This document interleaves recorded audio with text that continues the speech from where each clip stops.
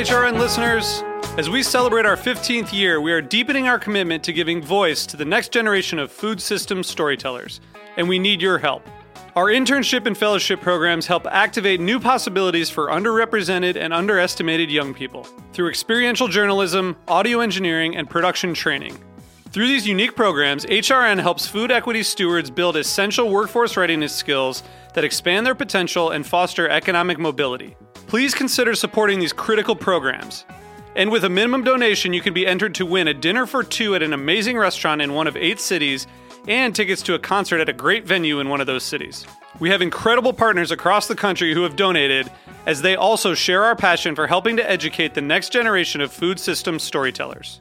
Check out heritageradionetwork.org/15 to donate and enter to win today.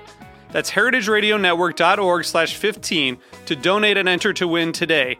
And make sure you donate before March 31st. Thank you.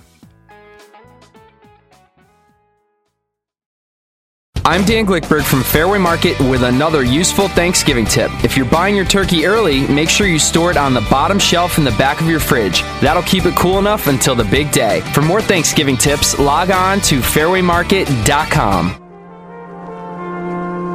Broadcasting live from Roberta's in Bushwick, Brooklyn, you're listening to heritageradionetwork.com.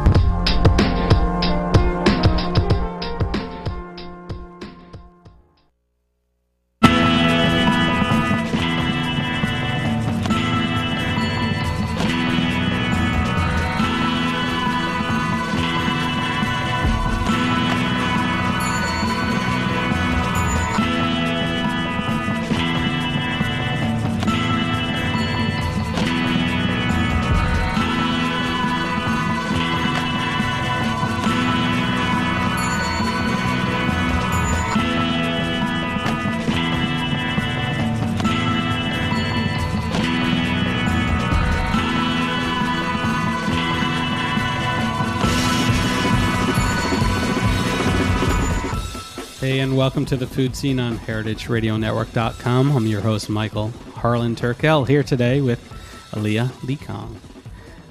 How's it going? We actually first met at the New Brooklyn Cookbook, one of the events, and you had presented to me, your heritage, your blend, be it spice or be it ethnicity, be it. That's a broad term. Yeah. Well, I mean. Your cooking is so complex because your background is also very complex. Yeah, I mean, I would say that, I guess. My mom is Indo-Pakistani, and my father is from Tanzania, from East Africa. Yeah. I don't know if I know anybody else from Tanzania. So I'm going to check that off. I have to meet your father, and then I'll check that off the list. Yeah. Yeah, and that's a special place. And the food, it's amazing how food sometimes doesn't travel. Yeah. And, to get that food, you have to go to people's homes. You have to go to small communities, but it's really hard to find. So. Yeah. So, I mean, there aren't commercial spaces that are restaurants per se serving that type of food. No. I mean, every now and then you'll hear about potentially a Kenyan restaurant somewhere. But I haven't found it. Yeah. So, growing up, were there specific national dishes that you ate as a family, or were you Americanized? You were born here, right? I was born here, and I grew up in Florida.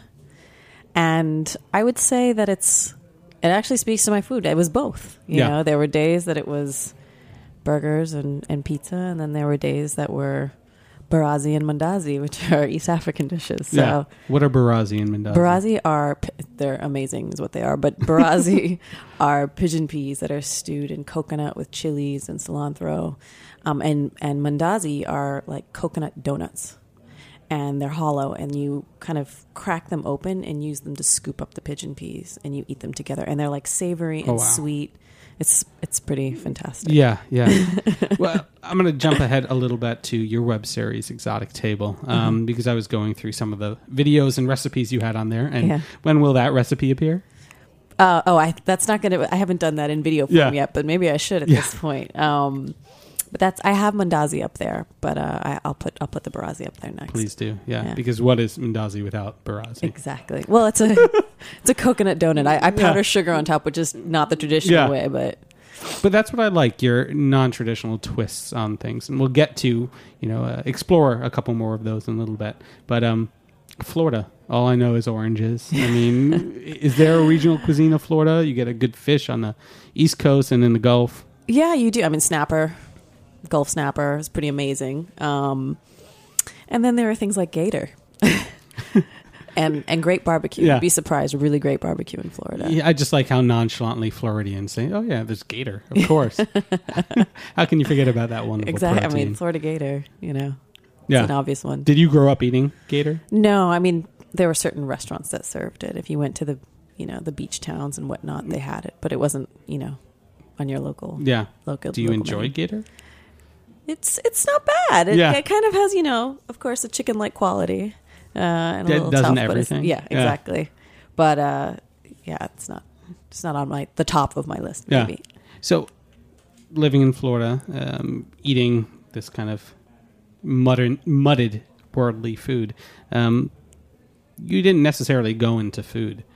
No, I didn't. And it's interesting because it's such a strong part of my childhood that it makes so much sense now. I mean, that's what brings families together. Yeah. It's all the traditions. It's pretty much like you didn't miss dinner. That was when the whole family sat down. And for like most people, like a lot of people, I should say, not most people, but but I think my mom, she's a surgeon. My dad's in business. I kind of went the traditional route, went to college and worked afterwards. And it wasn't until later, when I was cooking during that whole time, and I cooked growing up and that sort of thing. But it was really, once I got into my 20s that I was cooking kind of around the clock, obsessively, thinking about it at work, designing dishes, coming home and cooking until the wee hours. I hope you weren't doing surgery. No. No. You went more into business? Business, yeah. I worked in finance for a number of years. And, and I think you always kind of look at, people look at their life and there's that what if I could or alternative life and, if only I could do that. And then there are all these trade-offs that you have to face to do it. So it might take a little longer. But I think, with maturity, you kind of figure out what it is you want to do. And that's what it was for me, at least. Yeah. Well, I mean, through your more corporate job, did you get to travel? I did. And I traveled a lot for work, which was really nice. And I think in the last 10 plus years, I've gone to about 35 different countries or so.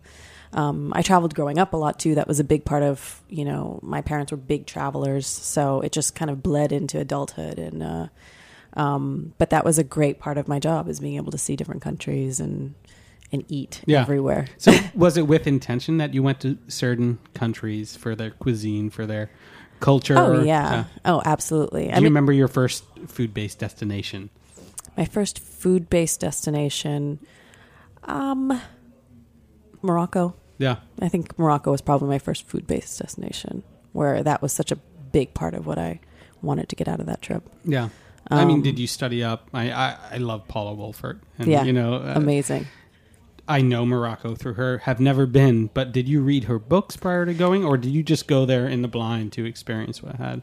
No, I mean, I do a little bit of research, but I think ultimately once you get into a country, if you can find yourself lucky enough to be in people's homes and see what they do there, it's such a different perspective than anything anyone writes on. And Paula does. I mean, Paula has spreads in magazines where she is doing that. So you get to see that, which is wonderful for a place like Morocco, but there's so many places that don't have that. But yeah, I think studying up a little bit, but more of it is about the discovery. I think that's the wonderful part of it. Yeah. And what did you discover in Morocco? Oh, I mean, I think it was the whole experience of eating. I mean, some of the food was there, but for example, the way that houses are decorated, they have a very plain facade outside, and then you walk through the door and it's this warm, welcoming, crazy environment with, amazing carpets and furniture, and you're sitting down with families. And I think it was the whole experiential quality to eating that really kind of got me. So restaurants aren't necessarily your thing? You'd rather eat in someone's home while traveling? Oh, yeah. Absolutely. I mean, it's always wonderful to go to restaurants, and it's always wonderful to see what chefs are doing abroad, but I want to know what people eat in their home. Yeah. That's my fascination. So then why did you go to the French Culinary Institute? Well, I think ultimately, my first thought was, okay, I love to cook, but I know nothing about the technique of cooking. I cooked profusely from cookbooks, just on my own, just watching TV and cooking and growing up. And, my initial reaction, my gut reaction when I wanted to cook was I got to learn really the basics. And French technique to me is sort of the mother to learn from. So that was the goal with French Culinary Institute. And I think it was a great experience. It really kind of allows you to adapt cuisines to your style of cooking and technique, and apply technique in ways that it's sort of different than what they do there. Yeah. And tremendous list of restaurants that you then worked at afterwards. Yeah.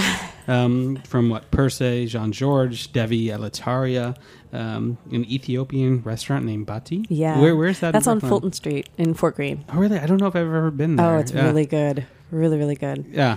The woman Hibis, she and I actually became really good friends, and she travels to Ethiopia all the time. And a lot of her ingredients are from there. Tef, which is like the grain that they make injera from. Yeah. Injera is that. I love injera. Yeah, spongy flatbread. She goes and she gets it from there, and all her mita and the spices are all from there as well. So it was really incredible learning from her, and she was really generous. I mean, she had to translate because the cooks didn't speak English, and I was just in there trying to learn, and so it was an interesting experience. But from that list of restaurants, that really stuck out because I saw with intention you wanting to go learn a different culture and cuisine. Going to Persay, Jean-Georges, why were you in those kitchens? Was it for foundation? Yeah, absolutely. That was sort of continuity with, those were the first places. Well, I mean, somewhat. Persay was a little bit later, but right after culinary school, which was, an extension of technique and seeing the ways, the elevated cuisine. I mean, you look at Jean-Georges, you look at Persay, and those meals are extraordinary. And so to have those as foundations was a pretty incredible experience for me. But yeah, it was precisely that. It was just learning the technique, seeing the precision and developing a discipline too. I mean, it was probably the toughest experience I've had in a kitchen, and it was the most disciplined, which I literally carry with me to today in terms of my cooking. Yeah, even at home. Even my friends will tell you, I make my friends cook. Uh-oh. And you have a nobody brigade escapes. System, yeah. Yeah, I'm not a performer. So if I love entertaining, I love having people over. And when my friends come over, I put them all in the kitchen, and a little cut from the mandolin. You got to keep going. You got to roll with the punches in the kitchen. Give your little cauterizer gun. Exactly. Just put your finger on the flat top, close that wound. Exactly. Basically. But then it's awesome.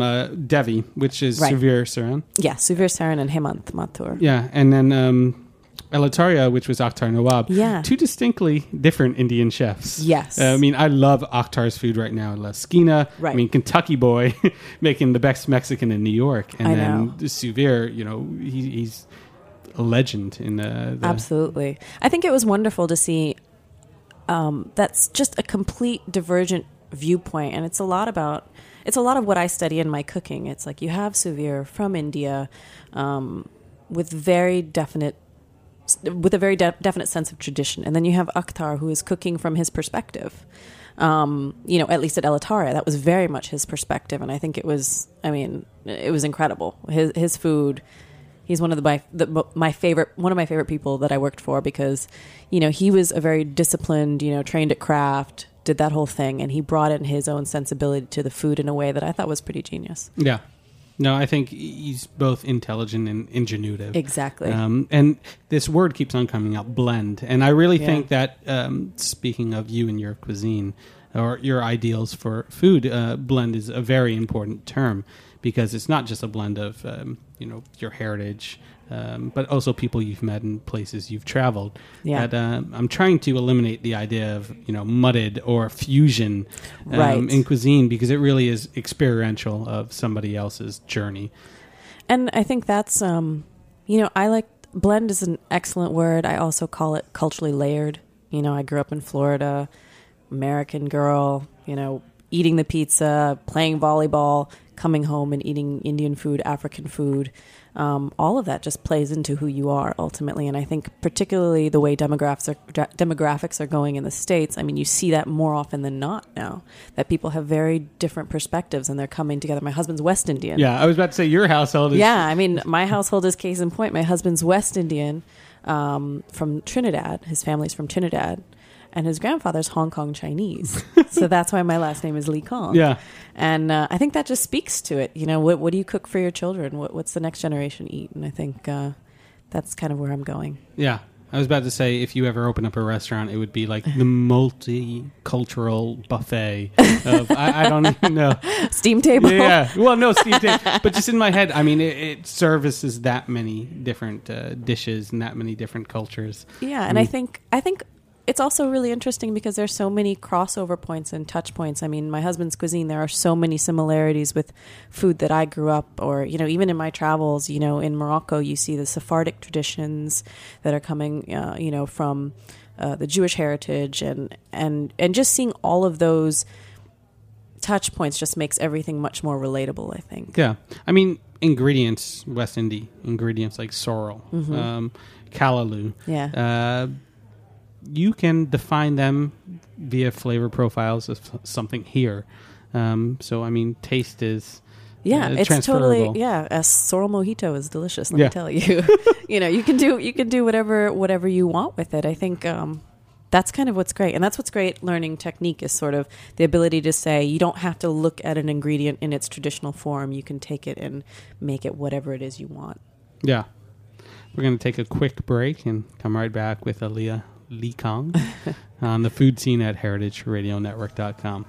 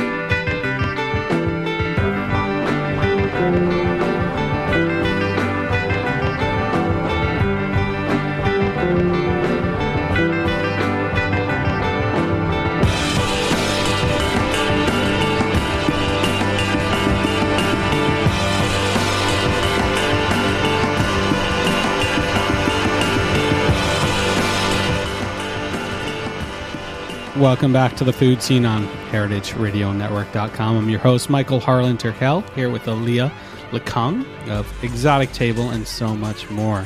We were just talking about how her worlds kind of collide when it comes to cuisine, background that is Indo-Pakistani, Tanzanian, is that correctly said? Yeah, that Z kind of slips me up a little bit. Husband's West Indian from Trinidad and also has heritage from Hong Kong.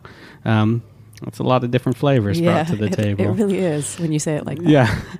But you also travel a lot. I do. Most recently in Turkey. Goa, which you just told me was in South India. Yep. I did not know that, so I didn't want to play it off like, I had that inherent knowledge. But where else have you been recently? I was also in South Africa a number of years ago. And it's interesting because you had asked me earlier about, do I do any diligence really before I go to a place? And I think what I would say, it's more about what I look for in a place, and it's usually sort of a cross-section of cultures. So South Africa has Indian, Malay, you have the indigenous Africans, you have Dutch traditions that are really strong there, and that's that mix that I find fascinating in a place. Turkey as well, you have, as I was mentioning before, the Sephardic traditions, you have every religious sect living in a very small area. And Goa, which was actually a Portuguese colony in India. So it's outside the purview of British rule. And so that has a whole, I mean, people don't even know Vindaloo is actually from Vina Dalos, which is a Portuguese dish. Huh. And, Vindaloo is where Goa comes from Goa. So Yeah. that was the whole... Well, I mean, with, people traveling around the world, exploring new lands and nations, they also brought their foods and spices. And and it's... I think it's always interesting just to look at the way, like, for example, with Goa and Portuguese culture, you have different foods. You have the same dish that's interpreted differently in each of its colonies. So piri-piri in Mozambique versus piri-piri in Goa or even in Brazil are such different sort of iterations of itself. And what is piri-piri? Piri-piri is actually the chili itself. It's a type of chili. And the dish is sort of a really kind of fiery, hot, tomato-based sauce that you have with shrimp. A lot of times with seafood, but you can do it with chicken too. So then what are its different iterations in Mozambique? And I think it can be, for example, piri-piri in Goa can have cloves and cinnamon. It'll have different spices in it. Mozambican is more true to the original and has vinegar as well in it. I think the Goan tradition does have vinegar as well. Yeah.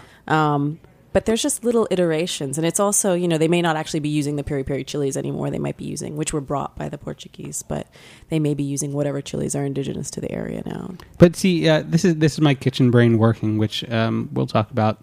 Your position at Janoon in a little bit is I hear cloves and I go warming spices. And then, you hear vinegar and you go, oh, acidity. Right. But I mean, everything falls underneath those kind of, more technical terms or classifications. Yeah. That it shows how close food is. Absolutely. Rather than disparate. Yeah. Yeah. And I think that's,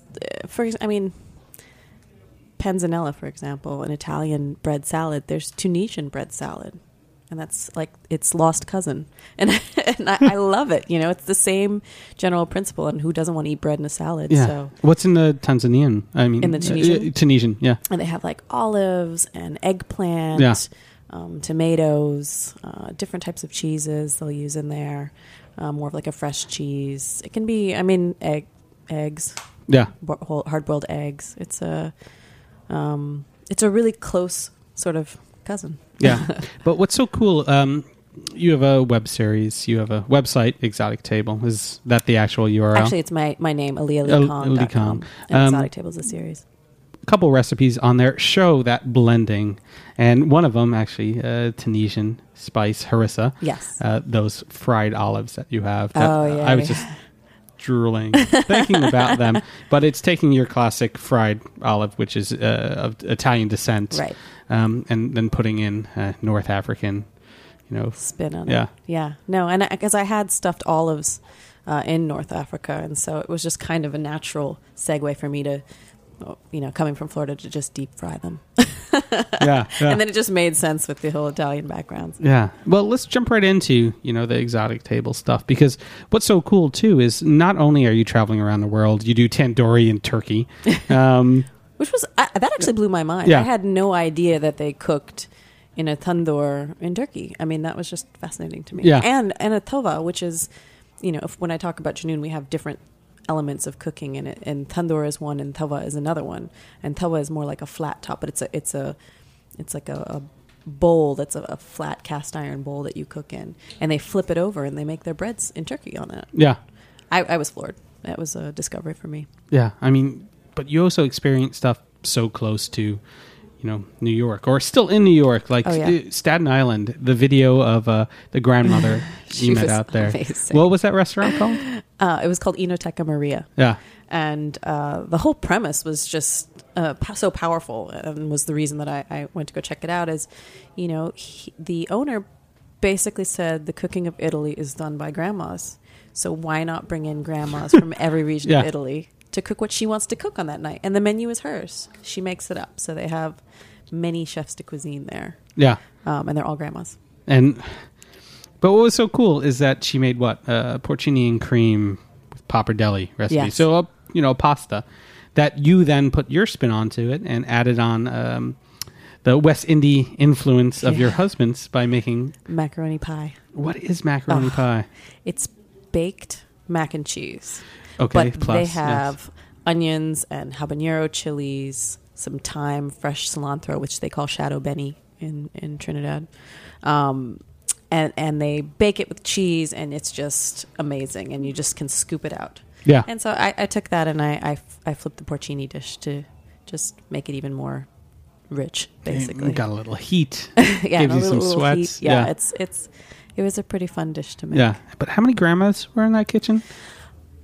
I'm not 100% sure of the number. Yeah. I think there was about 9 or 10 that rotate. Yeah. On their days off from babysitting their kids. It sounds like, who is it? Progresso Soup has these commercials right now where it's supposed to be like grandmothers are making the soup. Right. But there's actually grandmothers But there making really are. Yeah. So I'm going to have to make my first actual trip other than just the ferry back and forth to Staten Island to No, you should. go You check should. out It's definitely real worth Nona it. style food. Yeah.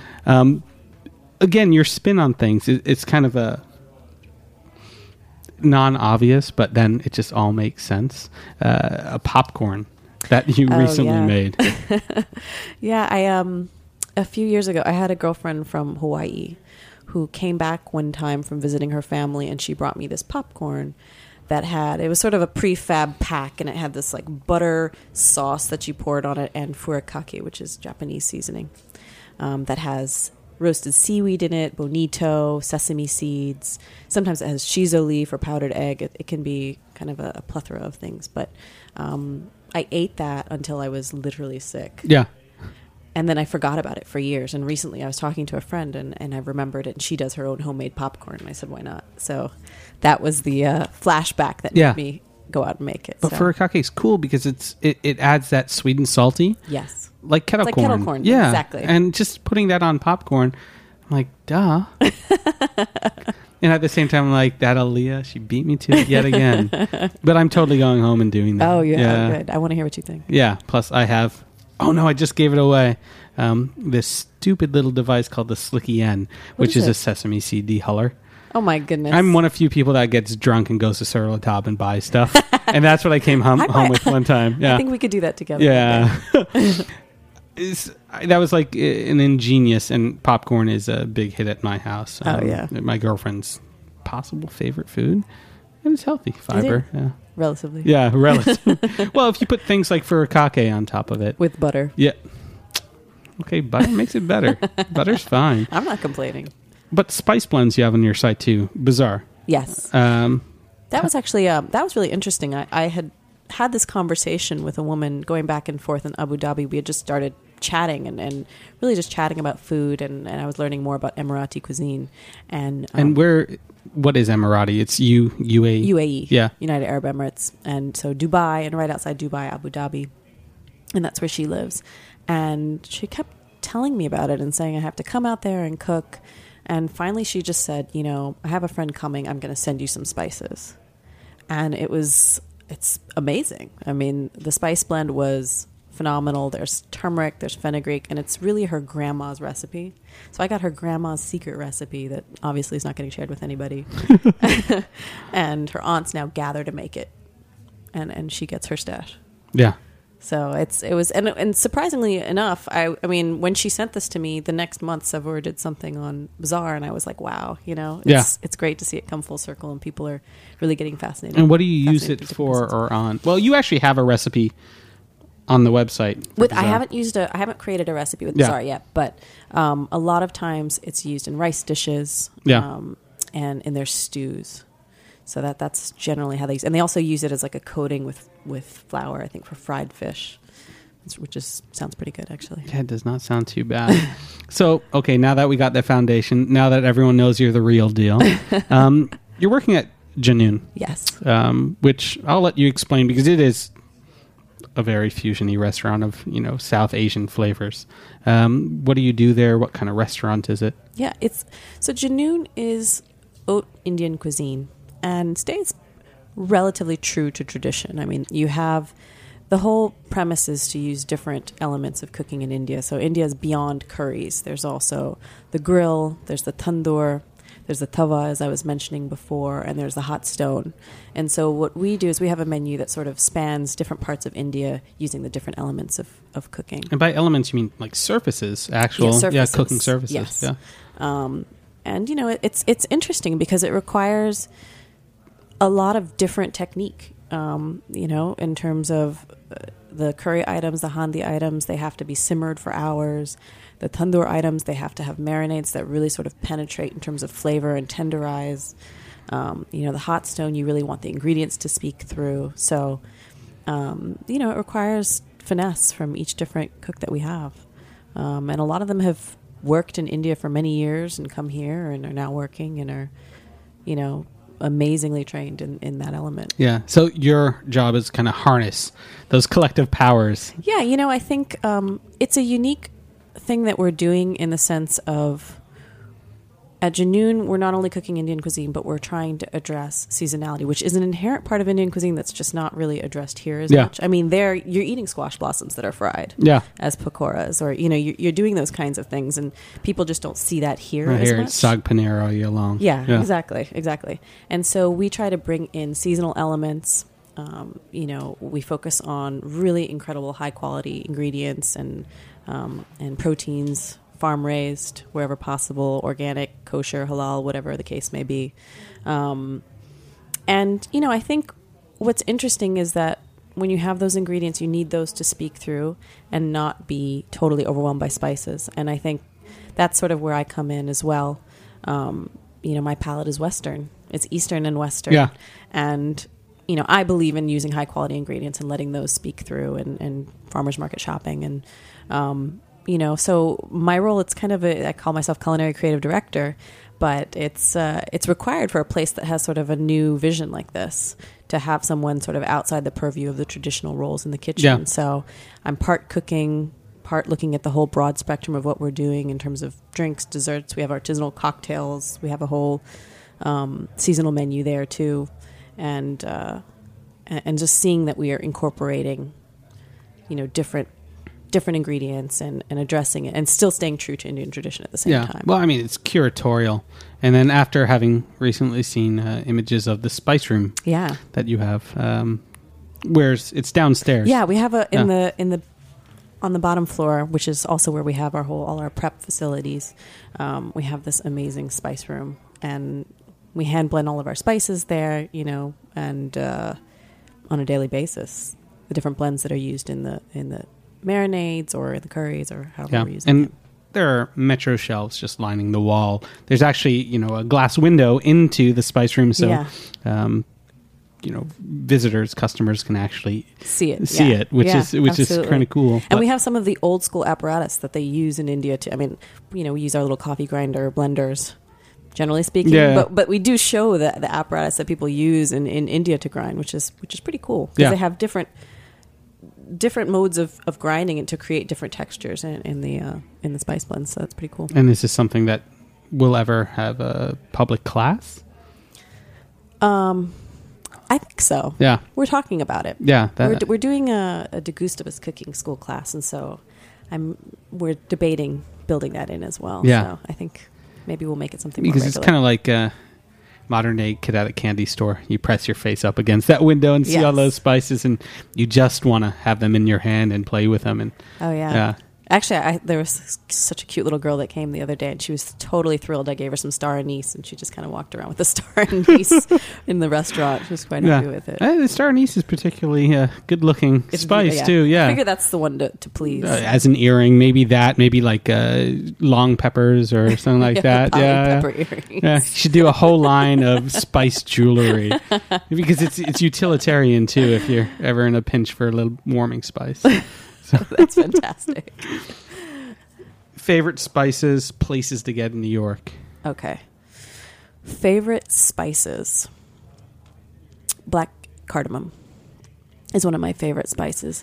What do you do with it? I have a bag and it just sits there smelling smoky in my pantry. Oh my God. So you grind it with the pod. Yeah. And then you sieve it.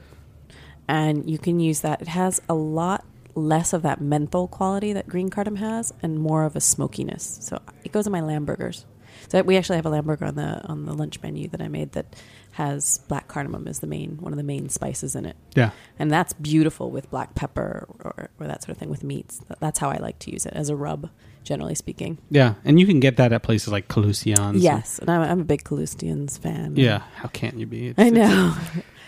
There's a lot of other places around there, and they have great prices, and if you're getting some of the more standard spices, but if you really want something different or a blend, for example, like Ethiopian bebere, they have it. Yeah. Which you're not going to always find at all the other places. So that's why I end up just going back there time and time again. Yeah. And they have stuff like from my childhood that I drank, growing up when I used to visit my family overseas, like this syrup that you pour into milk to make kids drink it. And, they'll have stuff like that that's rose and screw pine flavored. Yeah. They just have some really interesting Do you still stuff like there. that stuff? I do. Yeah. How can you not like that? It's like Quick. It's like Strawberry Quick. Do you ever not like it? I don't know if I ever really liked it as a child. Okay, fine. But yeah, I see all those things. I'm like, I'm gonna taste. And you said screw pine, right? Yes, screw pine. I had recently tasted that and like, no, not really for me. And like mastic and that kind of stuff. Mastic is definitely an acquired taste. If you don't grow up with it, I think it can be kind of difficult. Yeah. But Orange Blossom's gone mainstream. Yeah. Everyone seems to really take to that. Yeah. What other things did you grow up with that you see coming into the mainstream? Oh, I would just say the different spices that were just sort of in my kitchen are now everywhere. And I think, you go into a Whole Foods and you can see I was in Whole Foods the other day and I saw fresh turmeric, which is just phenomenal. Yeah. I mean, I hadn't seen that outside of an Indian grocery store ever before. Or I was indeed in DeLuca and I saw fresh kaffir limes. A lot of the fresh ingredients. Like I've been really surprised by those types of things. Yeah. But do people know how to use them? That's a different story. I wonder how many turmerics get destroyed. I know. Yeah, I don't. That's a really good question. I think it promotes experimentation, at least. The fact that they're there. Yeah. Well, I think the exotic table is going to be a good reference point for a lot of people too. Hopefully. Yeah. And if you haven't checked out Aliya Leekong, Aliya. Yep. Leekong. Yep. I feel like I want Perfect. a spelling bee. Check it out. But you got it right, which is amazing. Yeah, I didn't hear the buzzer go off like I was incorrect, so I was glad to have. Or stop by Janoon and for sure. check out the wonderful blends and ideas that are happening in that kitchen. Thank you so much for being on. And thank you for really having me. excited about trying that popcorn and seeing what new recipes you have on the site soon. Thanks so much. Excellent. You've been listening to The Food Scene on heritageradionetwork.com. Host Michael Harlan Turkel. Hoping to have you back here next Tuesday at 3.